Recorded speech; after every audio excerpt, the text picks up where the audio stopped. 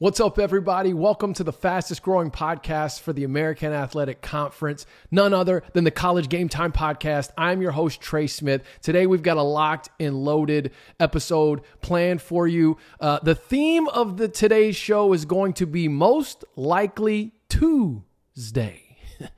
Most Likely Tuesday.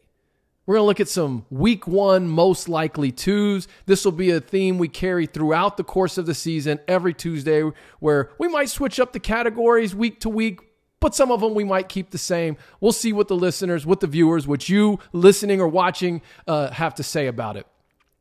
Before I get into that, though, I am going to talk about a quick piece of Dennis Dodd's report today about the CFP meeting that's happening tomorrow, Wednesday. Well, depending on when you're listening or watching this. As of right now, recording this on Tuesday around lunchtime, the CFP is set to meet on Wednesday. The ACC, to follow up on that, still has not voted. They did not vote due to the shooting at North Carolina yesterday. And it sounds like they might meet today, but I don't know. We don't know. Might be meeting right now, might meet later today. Not sure.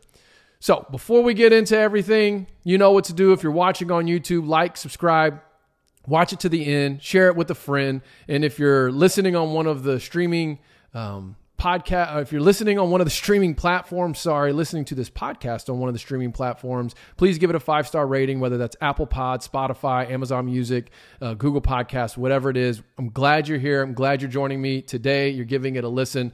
Let's keep the momentum train rolling. All right, first things first, CFP. The CFP model was brought up in Dennis Dodd's article that he released this morning. And essentially saying one of the points of discussion may be tomorrow is shifting the 6-6 model, which is the top 6 conference champions and then 6 at large, to a 5-7 model, which would be the top 5 conference champions and 7 at large, given it looks like the pack is all but done. In his article, he said at least one current group of 5 conference is believed to be in favor of the 6-6 model moving to 5-7, with 5 conference champions automatically qualifying. Interesting. So what that tells me is that whoever that G5 conference is, whichever commissioner that is, it's the one who feels the most confident right now in landing the remaining Pac-2. I think if we could get who that conference is, because it's likely either the American or the Mountain West, that's going to tell us which one is feeling best about landing those 2 teams, because otherwise you would not be for shifting from a 6-6 to a 5-7. But as a conference who thinks, okay, we're about to land these 2, it's going to bolster what we've got. Yeah, we can switch to a 5-7 because we'll for sure be that 5th slot, and then we can open up another potential opportunity for one of our teams. You know, if the chips fall in a crazy way or the dominoes fall in a crazy way on any given year, maybe getting that 7th at-large bid. I think in the big picture, I'd still like to see the 6-6 model. I'd still like to see, even if the Pac no longer has representation, I'd still love to see 2 G5 schools, even if they weren't both from the American, even if it was a Sun Belt in an American or a Mountain West. Like I've gone on a tangent like that before. Every Goliath needs a David. I think the more seats at the table. Now, look, I'm not saying you have to give an equal amount of seats. I'm not saying anything like that. Ultimately, I get it. People want to watch the SEC, Big Ten, those blue blood premier programs. I just, as a fan, I wouldn't mind the 6-6 model, but I also understand if I'm a commissioner and I believe my conference, my G5 conference is head and shoulders above the rest, I'm fine moving to a 5-7. Because if anything, I'm opening up another slot of maybe getting another one of my teams in.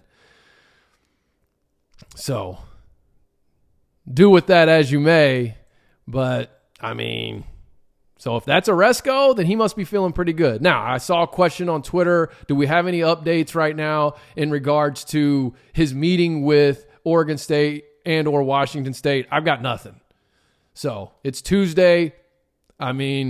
Right now, I still think the ACC vote is the next domino that's got to fall, because Stanford, as I've been saying for weeks now, is the ultimate domino. And it even sounds like whether or not the CFP meeting is going to be productive on Wednesday or not is contingent on whether that vote happens. So, but let's get to some football. Let's talk some week one. Maybe tomorrow we'll have a little bit more information we can discuss in the realignment world and meetings and things of that nature. But week one, most likely twos. So what I've got is about 6 or 7 most likely two categories, and I'm going to give you my team for week one that's most likely to fit that bill. And if you're playing along at home, I would love for you in the comments to put who you think is most likely to for that particular category. Category number 1, week one, most likely to pull off an upset. Okay? I'm going with South Florida. Go Bulls. USF. They're an 11.5 point underdog to Western Kentucky. And I'm going to double check that again just to make sure that's accurate. I'm almost 100% confident that it is, but when I checked this morning, what I saw, well, yeah, WKU minus 11.5. So South Florida is an 11.5 point underdog. Look, I think what Golish has done this offseason as far as turning over the roster has been amazing. I'm not saying South Florida is ready to make a run this year, but man, I think they can come out week one and get the upset over Western Kentucky. I think they've got the firepower to do it, and I think now they've got the coaching to do it. Even though he hasn't released who his starting quarterback is, I feel like it's Gary Bohannon, but I know I've interacted with some people right here on the channel who have spoken highly of the other guy that's in the running. And if you're a USF fan watching, feel free to remind me who that is. I know I follow Gary Bohannon for a lot of years now, and then I spoke with him at American Athletic Conference Media Days. So he comes to mind as he's going to be the starter, but I know that's not necessarily the case. But I feel like if he starts and he stays healthy, USF could have a bowl-worthy season. And I think that they're the most likely team to pull off an upset in week one as the 11.5 point underdogs. So go Bulls. All right, topic number 2. Most likely to go viral in week one. This is going to shock you, but I'm going to name Mr. Viral himself, Charlotte head coach Biff Poggi. They're playing South Carolina State. South Carolina State just got trounced last weekend on week 0 by Jackson State. Charlotte should win that game. It's a game on ESPN Plus. I think it's in like the 5 or 6 o'clock window. Not a lot of eyes are going to be on that except for people who are curious about Biff Poggi. Yet somehow, Charlotte and South Carolina will be a trending topic next week simply because, or over the weekend, simply because of Biff Poggi. Don't know what he's going to do.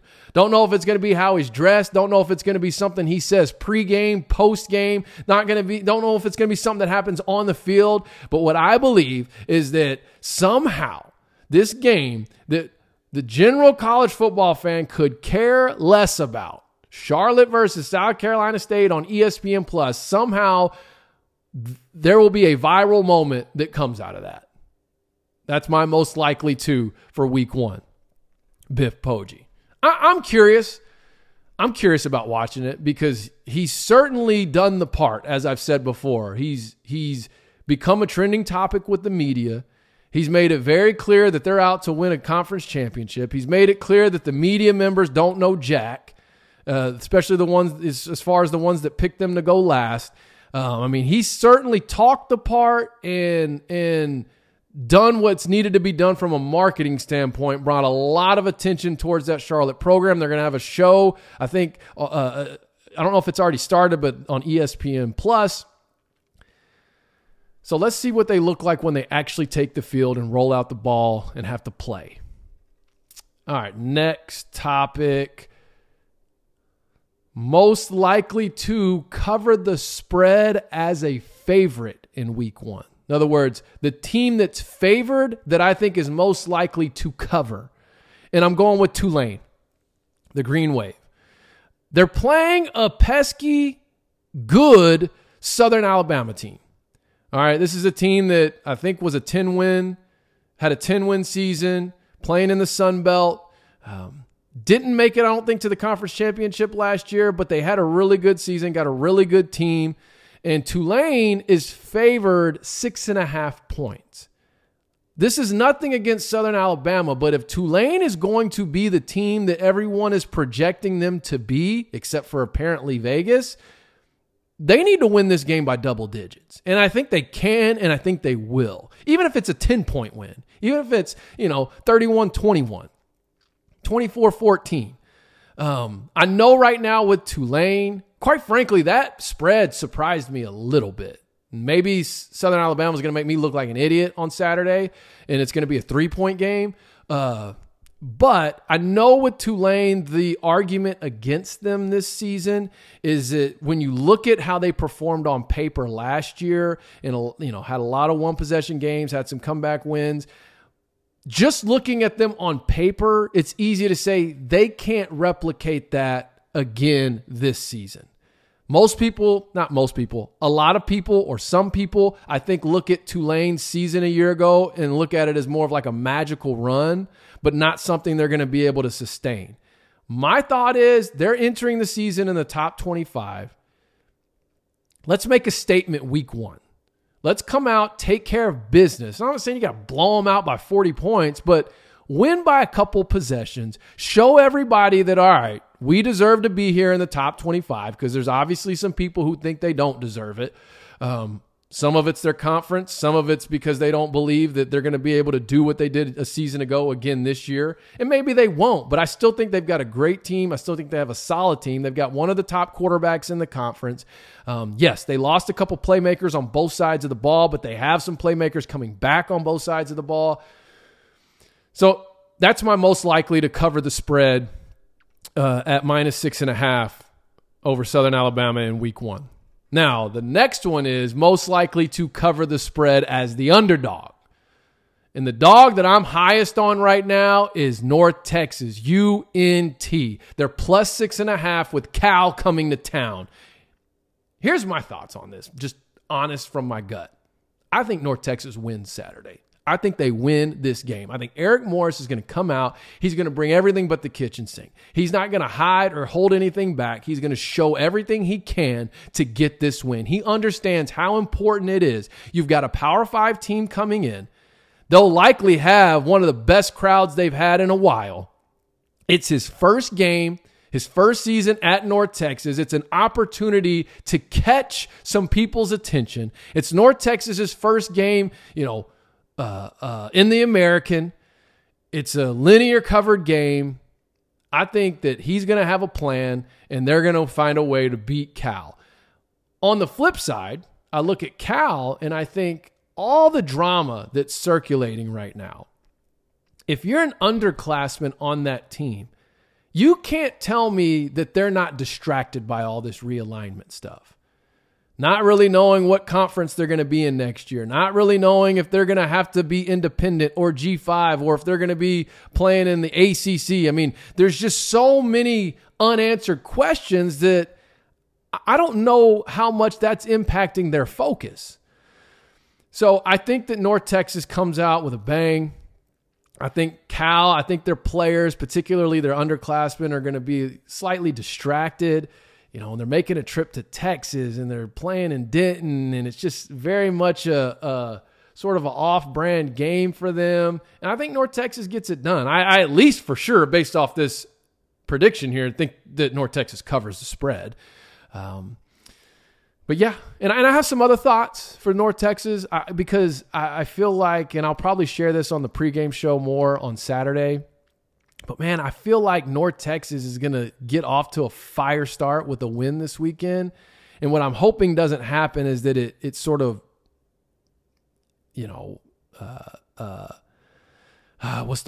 expedites this expectation that's on them. Because I've been saying I still think they need a year or two to let these new resources and exposure and all those things take root with recruiting, transfer portal, and things of that nature. Let Morris get a culture established and then look at them being a contender in the conference. I'm afraid, though, they're going to get this win, Then everyone's going to expect them to be a contender in the conference, and then they're going to start hitting some roadblocks down the stretch, whether that's depth, whether that's just not having enough to really put together a full season yet. Those are just some quick shots from the hip regarding UNT. But this weekend, it's on. And I think they get the win. I think they get the upset win at home against Cal. Book it. But according to this, I'm saying that they're at least the most likely team to cover the spread as an underdog.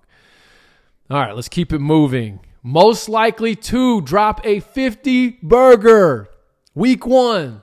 What does that mean? Those of you that don't know, that means who's most likely to drop 50 points in their matchup this weekend.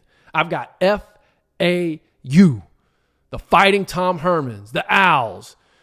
First off, they're playing Monmouth, an FCS school coming off a losing season. They've had some success prior to that, but they switched conferences last year. They went, I think, 5-6 or 5-7. Gave up 45 points or more 5 times a season ago. And I think Tom Herman has this team ready. I think he has this team ready to compete. In fact, I think he's got them ready to compete for a conference championship this year.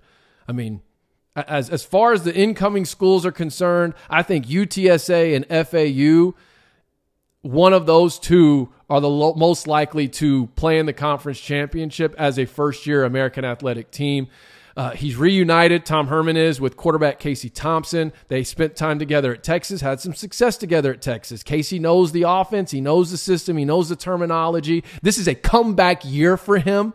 Okay, he got hurt last year in Nebraska. It just kind of fizzled off, got benched at Texas. I mean, he's looking for a redemption year, and I think he gets it started. His road to redemption, his redemption tour starts this weekend against Monmouth, and I think that FAU puts up a 50-piece on them. And their defense. You know, sometimes you get a 50-point game. It's not always just the offense. So I'm also projecting there might be a special teams or a defensive touchdown in there for Florida Atlantic. And, man, I think it's going to kick off a really exciting year for the Owls. And, you know, I think it's really shaping up for this to be a fun conference this year. But I don't want to rabbit trail onto all of that right now. Okay, I got a couple more. All right. Team most likely to pitch a shutout. Which team in week 1, which American Athletic Conference team in week 1 do I believe is most likely to shut their opponent out? I'm going with Memphis. The Tigers. It's their second season in this new defense. Okay, last year it was a bit of a roller coaster. They had some games where they looked great. Had some teams where they I think they had one shutout and had some games where they kept teams at 10 points or below. And then they had some games where it got out of control. Here's what I think from the season perspective is, as Memphis is a team I believe is a strong contender to win the conference this year. I think they've got the quarterback, they've got the weapons, but the piece that I haven't talked about a lot is their defense. Like I said, second year in this new system with defensive coordinator. Oh my gosh, his name just slipped my mind. Feel free to leave it in the comments, but it's his second year switching, I think, from an odd to an even man type front type look. And I think what it's going to come down to is, can they stop the run? I believe Memphis is going to have one of the best secondaries in college football this year, especially with the addition of Simeon Blair, the Arkansas transfer, who's just kind of been like the missing piece in that cog. He's a team leader. He can play the run. He can play and pass. He's a hybrid type player. And I think that their pass defense is going to be solid. I think if they could shore up their run defense and really that interior deep part of their defensive line, man, I think this defense has a lot of potential this season to win Memphis some games. But let me not trail too far. I think they get a shutout this weekend. Where's their schedule? Who is Memphis playing? Why do I not have that in front of me? Oh, duh. They're playing Bethune-Cookman. And Cookman has had some drama this offseason, if you recall. First off, they're coming off a very down year, a couple of them actually. They tried to hire Ed Reed, and there was a lot of bad press that came around that. And then Ed Reed, kind of went off on his social medias, and there was some tension there. And then the players started siding with Reed over the administration. So it just seems like there's a lot of cracks in the foundation with that program to begin with. And I think that Memphis comes out and they're able to just shut them out from the jump. So I didn't mean to make that too much of a Memphis season defensive preview, but I do think this opening week they're going to get a lot of confidence. They're going to play really well. And, part of it too is I think their opponent is just standing on some shaky ground right now. And then finally, most likely to be college football's game of the week. And you know where I'm going with this one. Y'all know what I'm about to say. It's UTSA and Houston. The Fighting Jeff Trailers going in to Houston's territory and looking for revenge. Last year was a 3 overtime thriller that UTSA just fell short. But here's the thing. The stakes are a little bit different this year. See, last year you had Houston as an American team, UTSA as a Conference USA team, and yes, the American is a more prestigious conference than Conference USA, but that game was still a matchup of two G5 opponents at the end of the day. So even if Houston loses, technically they still lost to a G5 opponent. Not the same this year. Both teams are making their debut in a new conference. Houston, however, is making their debut as a Power 5 team. There's some pressure on them. It's a home game, and they're bringing in the team that basically is replacing them in their former conference. The last thing you want to do as a coach or a program is lose your first game as a Power 5 team to a team that plays in the conference you just left. And much less than that is the team that replaced you in that conference. So it's their first year in it. I think UTSA gets it done, but I think this is going to be an exciting game. Might be the best watch of the entire weekend. I think fans that aren't even fans of AAC football are going to watch and tune in.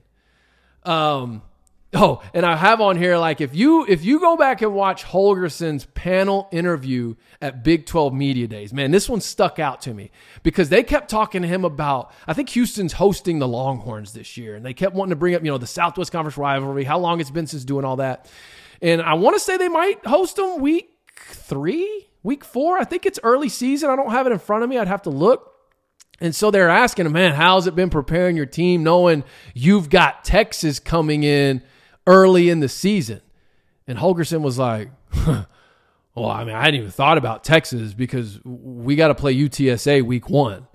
And the panel was like, oh, yeah. But you could just see there was genuine concern and respect there. 1, we can't lose this game. But 2, they could very well beat us.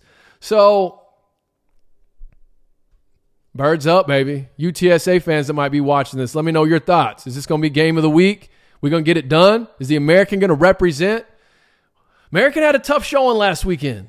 Only had one slot, primetime slot, NBC, Notre Dame put it on us. I think we got to bounce back this weekend with the slate of games. So, again, let me know your thoughts in the comments, okay? I'm going to go back through it again. Who's most likely to pull off an upset this weekend? Go viral, cover the spread as the favorite, cover the spread as the dog, drop a 50-burger, pitch a shutout in the game of the week. College football, most likely to be college football's game of the week. Go look at the matchups. Go look at the weekend slate starting on Thursday.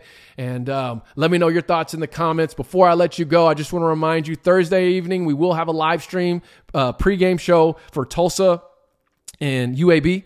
Both are opening their seasons Thursday. And then we'll have another live stream pregame show on Saturday morning. Again, those times will be concrete by tomorrow. I'll announce them on the show. I'll also, put them on my Twitter X. Make sure you're following me at I'm Trey Smith. And that's it for today. Trey Smith, College Game Time.